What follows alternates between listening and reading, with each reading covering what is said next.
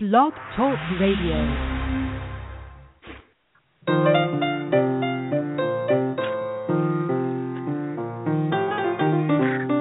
This is Creativity and Play. I'm Steve Gilbert. And I'm Mary Alice Long. You can find us online and be notified of future shows at creativityandplay.com. Follow us on Facebook and Twitter at Creativity Play, and download archived editions on iTunes. Our guest today on Creativity and Play is comics artist and educator Nick Sousanis. He is a postdoctoral fellow in comic studies at the University of Calgary right now, and in 2014 he received his doctorate in education from Teachers College at Columbia University, where he wrote and drew his dissertation entirely in comic book form, believed to be the first of its kind. His dissertation has also recently been published as a book called Unflattening, and it argues for the importance of visual thinking in teaching and learning. Nick Sousanis, welcome to Creativity and Play. Yeah, thanks so much for having me. Great to have you on, and Mary Alice and I both have very much been enjoying looking at your book, and I was just thinking right before we went on, as I was looking at it again, I don't know what the average length of a traditional PhD, I guess, Mary Alice, you could tell us, maybe 100,000 words or something. I was just wondering, was this harder, do you think, or easier, or a little bit of both, depending on how you look at that question, to produce such a document? I think it really depends on how you look at that question. I don't, for me it was harder, I think, than to have done just text. I feel like I could spend up to 3 weeks drawing a page and figuring out how to draw a page and then drawing it, and I don't know in typing if that would have been the same. But I think they're so different. There's just such, the paths diverge so much from thinking in text to having the visuals push you in very different directions. So it's hard to answer. Well, tell us how this came to be. You were at Columbia University at Teachers College, and a well-established, some I suppose would say traditional institution because of its longevity. And I know that you worked with Maxine Green, who was your mentor there at Teachers College, who has been a long-time advocate around the topic of creativity and imagination in learning and education. So you, I gather, were fortunate to have such a mentor, but that doesn't necessarily translate into saying yes to publish a dissertation in comic book form. So tell us how this came to be. How did you go from being a comic artist to graduate school and publishing this? Yeah, so I came back to, when I came to Columbia, I had done, back in Detroit, I had done some long-form comics around games and art and education. And that piece, when I came for my sort of pre-interview or whatever you call it, I said, this is the kind of thing I want to do in school, as my work. And this is the way I think I can bridge public and academic discourse. And so I came in saying that this was my plan. So I think it's my main advisor, Ruth Vins, and some of the other folks, and of course, Maxine. I think it was no surprise to anyone. So it's not like I got there and said, well, this would be neat.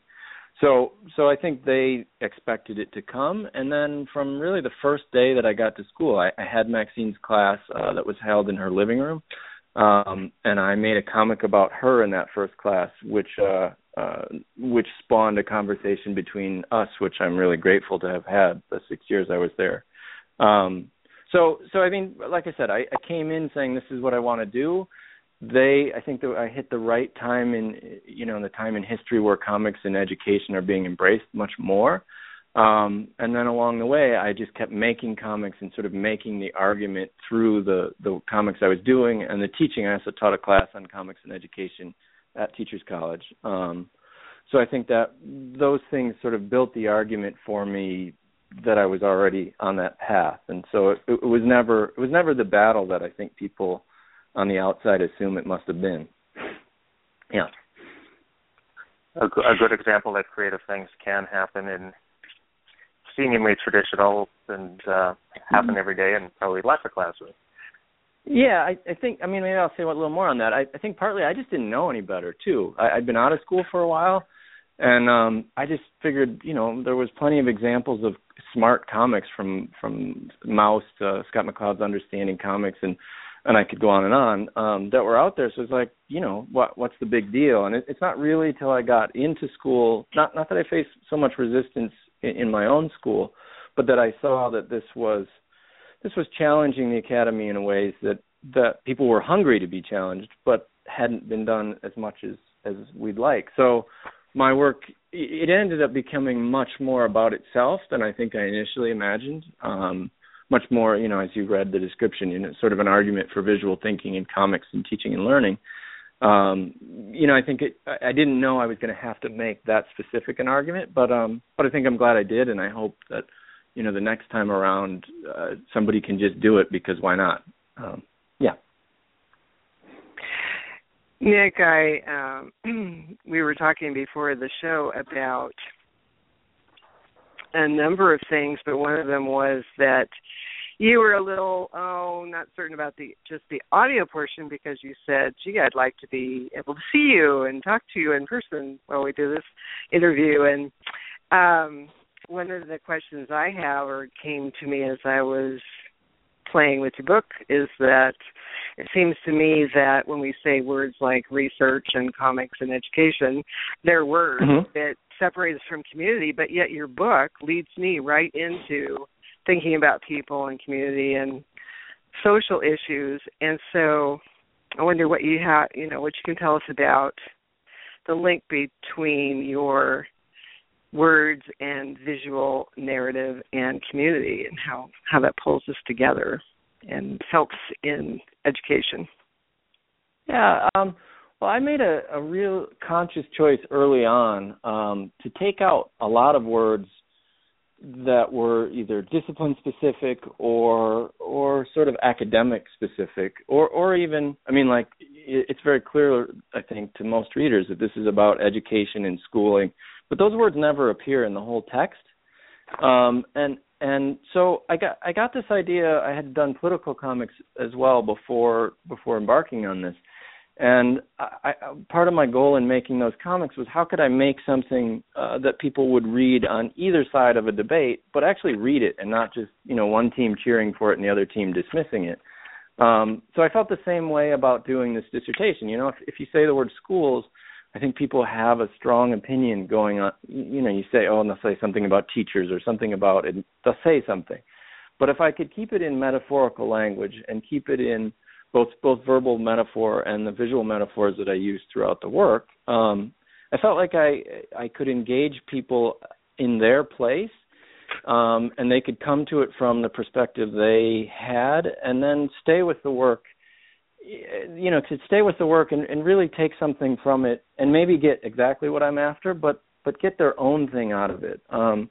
So I feel like it became a way to sort of, instead of sort of dumbing down an argument, a way of letting an audience come up to the argument, if that all makes sense. Yeah, and then how did you did research, so how did you do your research, both in terms of your drawing and also with, you have various notes in the back of your book, and how did you go about that process? I read a lot. I read a lot. But I think maybe the key thing in there, speaks to how the drawing influences the research and the research influences the drawing. And I think as you asked the question at the beginning about the words, sort of a word dissertation versus a picture dissertation, and I think a big difference is that this is not a document where I wrote it all and then I came up with pictures to illustrate it. This is something where I read lots, I sketched, and you can see in the back of the book, you see sort of these word and picture sketches where I'm thinking about ideas. And so as I approached each page, I'd have some idea I wanted to tackle, and I'd have whatever research that sort of spoke to me about that. And then I'd have some visual schemes that sort of, this is a way to embody those ideas.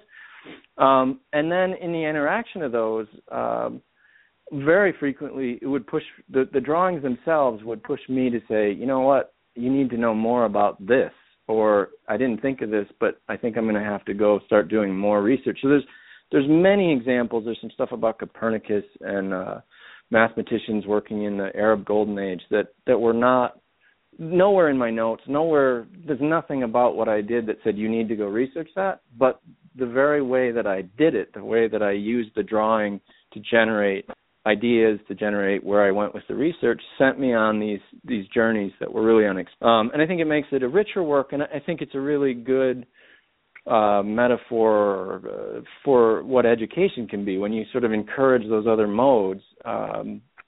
You encourage those other modes as part of learning. It sends you in directions. It really opens directions for you rather than narrowing them. And so it's a dance. That's between a beautiful words way and of saying visual. it. Yes. Yeah, dance between idea and words and visual and and the composite. Yeah, I think that's exactly right. I had made the connection yesterday when I was at my 11-year-old daughter's classroom where they were presenting research that each student had done on an animal that they chose, an endangered animal, that they then illustrated and presented the research that they did in a poetry form and did illustrations to go with each of those. I hadn't made the connection at all to our conversation today until you were just describing your process and the research and the drawings informing the questions and the writing and vice versa. That's probably a little bit what this might look like in a fifth grade classroom. And it also got me thinking about, I know you've now taught a couple of classes, at least, probably more, and workshops on this idea of comics as a way of thinking and a way of doing what you just described you did yourself. Do you have any stories of what this has looked like in those classrooms? I think particularly with college-age students that you've been working with as you engage them in the process of using comics and visuals to learn differently. And a lot of these people, I believe, are also teachers to be, so what it might look like when they're thinking about this from a teacher standpoint. Yeah, I think so. I mostly have taught either educators or large groups that are, educators and tend to self-describe as non-artists. I think, from day one of the courses I taught at Columbia, we started making comics and and started doing drawing things. And I think what's really exciting is that you just see from the beginning that it opens ways of sort of organizing their thoughts that they've either forgotten about or haven't just never had a chance to explore in their lives. And I think, this is not a group that's necessarily going to go on to be comics makers at all. But I do think that they start to integrate that way of thinking and that way of, just how do you reflect on your own thinking and what sort of new possibilities open up when, you're not constricted to lines, and you can tap into something that a visual does that a word doesn't. So there's some great visual examples of it, and I'm always kind of astounded by what people who, they say, well, I can't draw anything, but yet they've made sense of their day in this way that's really beautiful and I think really powerful to their own life experience. I'm wondering, too, about, you were talking, too, before the interview about the possibility of pacing while we did the interview, or I do a lot of movement. I don't sit through during the entire interview, and I might make funny faces or stretch or whatever.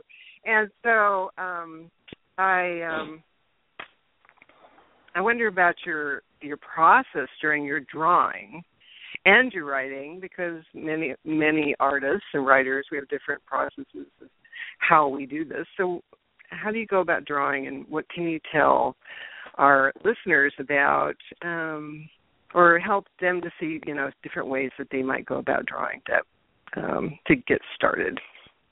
Yeah, I think one reason I was so pleased that we were able to include some of my initial roadmap sketches at the back of the book is because, at least this is my experience thinking about a musician or something else. But when you look at an artist and you're a non-maker, I think it tends to look like magic. It's like this thing just appeared on the page and I like it and whatever.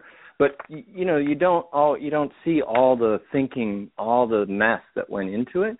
So I was really, like I said, really pleased to include those sort of how I found my way.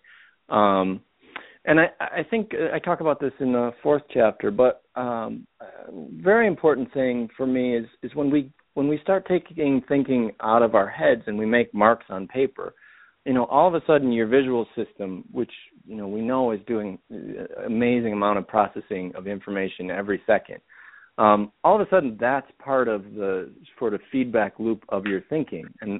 And so for me, I make words, I make pictures, and so there's no answer to which comes first. They come as they come.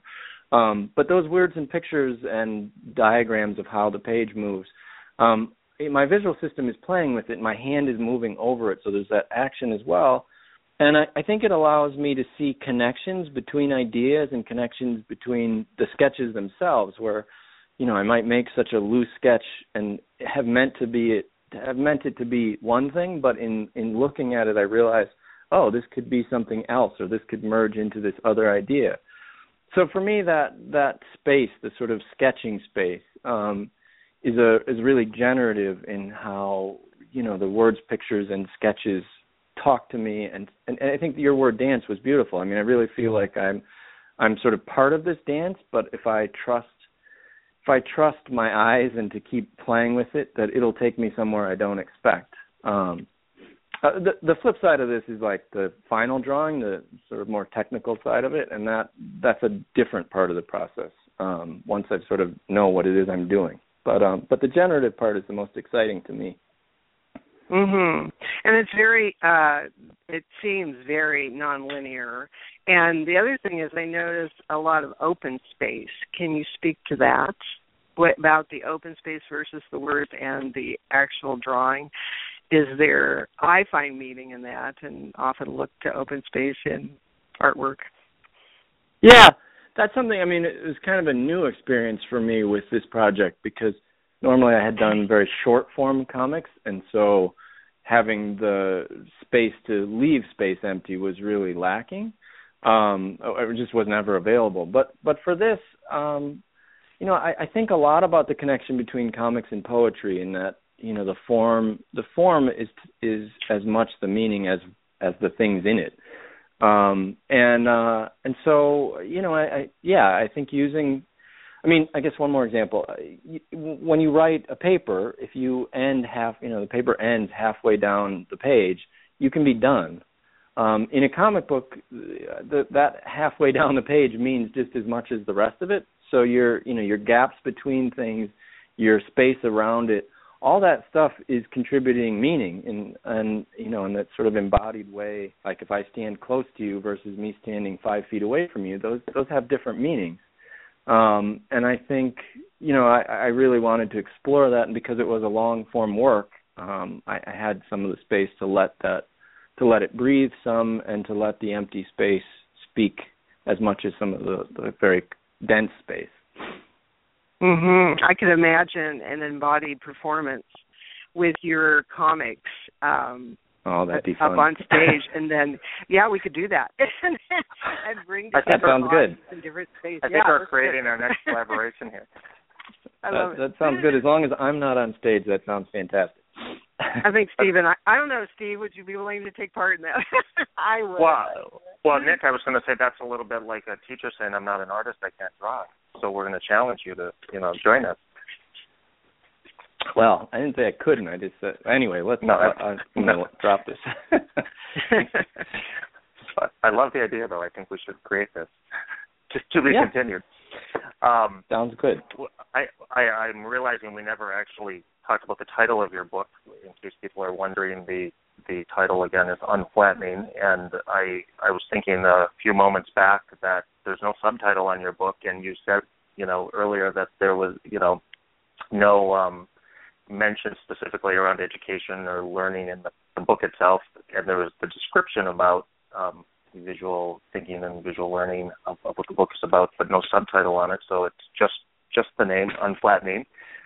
Tell us about that concept and how that relates to what we've been talking about. I think we've been talking around the idea, but we haven't named it specifically as you have in the book. What does it mean, and why that title on this book? Yeah, I can answer that. I'm not sure I can tell you exactly what it means. I think that's something I kind of, I mean, there is a definition in there, but that's also something I want the reader to figure out what they think it means. But the title, it came initially when I was doing my early work in school and sort of trying to articulate what comics did. I really thought about them as a way that you could make, you could have more information in a space than it seemed possible. And I thought in some sense that was a way of making the space less flat than it would be in other ways. So you were able to do nonlinear, you were able to do tangential, you were able to do layers, multimodal. You had all these tools available to you to sort of expand how you represented your thinking in several dimensions. So that term was in my head for that. I think in the book, the idea of flatland, which I was familiar with, quite familiar with, I had wanted to use it, and then it ended up becoming a really significant metaphor. Maybe I'll just explain it really quickly. For those who don't know, Flatland is an 1880s Victorian novella by Edwin Abbott, and it deals with the two-dimensional creatures on this infinite flat plane. And they know how to move east and west and south and northwards, but they have no idea of upwards. They can't conceive of anything off the plane. And I think that became a founding question for me. Like, we can look down on them and say, oh, that's silly, but what about from looking from some other dimension at us? What are the spaces we don't know how to step into, and that we don't even know they're there to think about stepping into them? What are those other ways of thinking that aren't available to us and are outside of our experience? So, so in some sense, unflattening is this metaphor for saying, if we come at things from multiple perspectives, if we come at it from two eyes, if we come at it from image and text, if we come at it from public and academic discourse, if we come at it from, multidisciplines, if we're talking about science and art on the same page or whatever it happens to be, how does that expand our understanding of a thing or of an idea? So it was really that idea that let's bring in many discourses to look at our situations.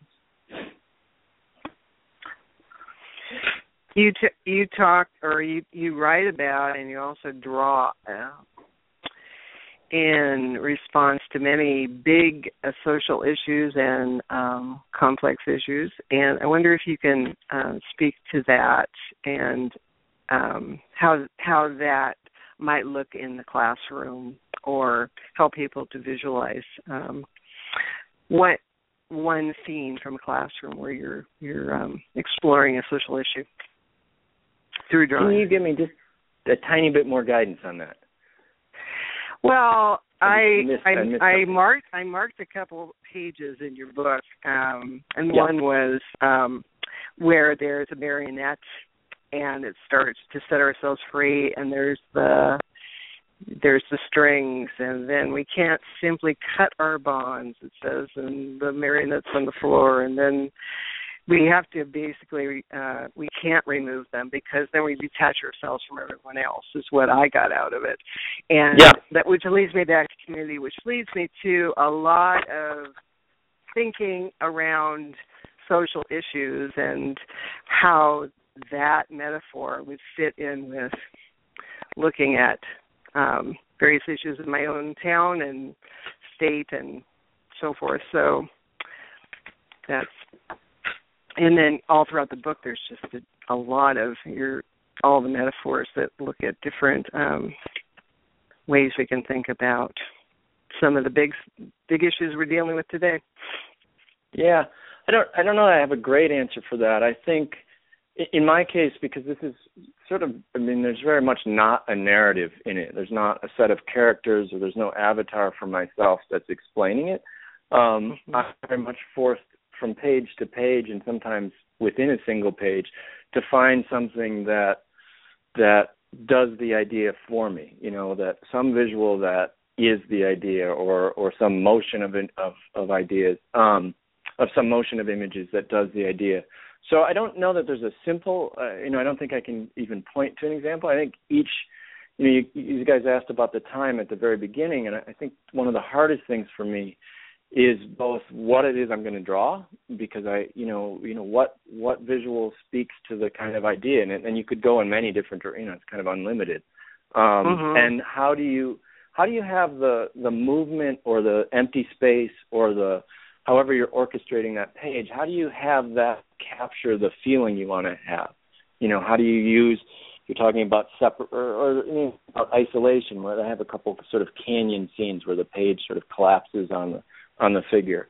How do you give the feeling that you're trying to give through the orchestration of the visual elements? I think that's the key. I think that's more the key than what it is I actually draw, if that makes sense. Well, since I myself am struggling with the fact that it is so complex. I mean, your book is just, for my own personal process. So I imagine your students and in the classroom that they're struggling with that too when they sit down to draw or to write out some words or whatever, the combination of the dance. Right. I think one of the best, one thing I use in my classroom and I think has been really instructive in my own thinking is a book called Picture This by Molly Bang. And basically she takes, she narrates a little bit of Little Red Riding Hood and does it by using cutout shapes. So Little Red Riding Hood is this red triangle. And the simplest example from there is, if Little Red Riding Hood is this red triangle, what should the mother look like? And she starts with the mother as a bigger red triangle, but the mother is then too dominant to the scene. So then the mother becomes, I think, a red pear shape. So the mother's got sort of curves and is a different kind of thing, but it still was too dominant. And she ends up with a purple shape, a purple sort of, sort of eggplant shape. And that, is related to the red of the triangle, and it has the right, it's big, it has the motherly kind of aspects, but it's no longer as dominant. So, that's a really simple example, but I think thinking about such simple things as how we put two shapes next to each other and what their relationship is, that's an exercise I do in my classes where, let's figure out a relationship between you and an institution, you and another person, some relationship, and do it with two shapes and how you put them next to each other that you've cut out from a piece of paper. And I think that very basic, when we think about drawing as orchestrating relationships in space rather than sort of the technical craft, I think it opens up what it can be. And I don't know that I did enough of that sort of directly in my work. I tend to draw very classically or something, but I think that sort of basic core of drawing, relationships in space, really opens it up to anyone. Great example. Thank you. In the last 30 seconds or so, I know you had a daughter born right around the time you were finishing your dissertation and before the book was published. Yes. I'm wondering how her presence in your life has changed your work as an artist, as a comic artist, as a drawer. Mm-hmm. If at all. I do less of it. No, but I think mostly, I was anticipating her arrival, and I think, this book is both dedicated to her, and also I think it's themed very much about, we come into this world as very capable, creatures that are able to go so many different directions, and I wanted to make a work that sort of laid out what education could be as a following of your curiosity rather than the answers in the back of the book, with her in mind, with this possibility in mind. That's. Well, thank you, and I appreciate that with my own now 2-year-old. And yes, again, Mary Alice and I very much recommend the book. Every time I open it, I find new pictures and words and ideas to what you just said about how education can be connected to following our curiosity. So we definitely recommend to our listeners to get their own copy of your book and read it and think about it and share it. So, Nick, thanks so much for joining us today on Creativity and Play. Nick Sousanis is a comics artist, educator, and author of Unflattening. Our theme music is Kindergarten, composed and performed by Jonathan Batiste. And you can listen to this show and previous shows again and find more information about our guests and sign up to be notified about coming shows at creativityandplay.com and find Creativity and Play on Twitter, Facebook, and iTunes as well. Creativity and Play is a production of the International Center for Creativity and Imagination. in partnership with the National Creativity Network. I'm Steve Dahlberg. And I'm Mary Alice Long. Let's continue the comic dance. Thank you, Nick. Thank you so much. Hashtag unflattening.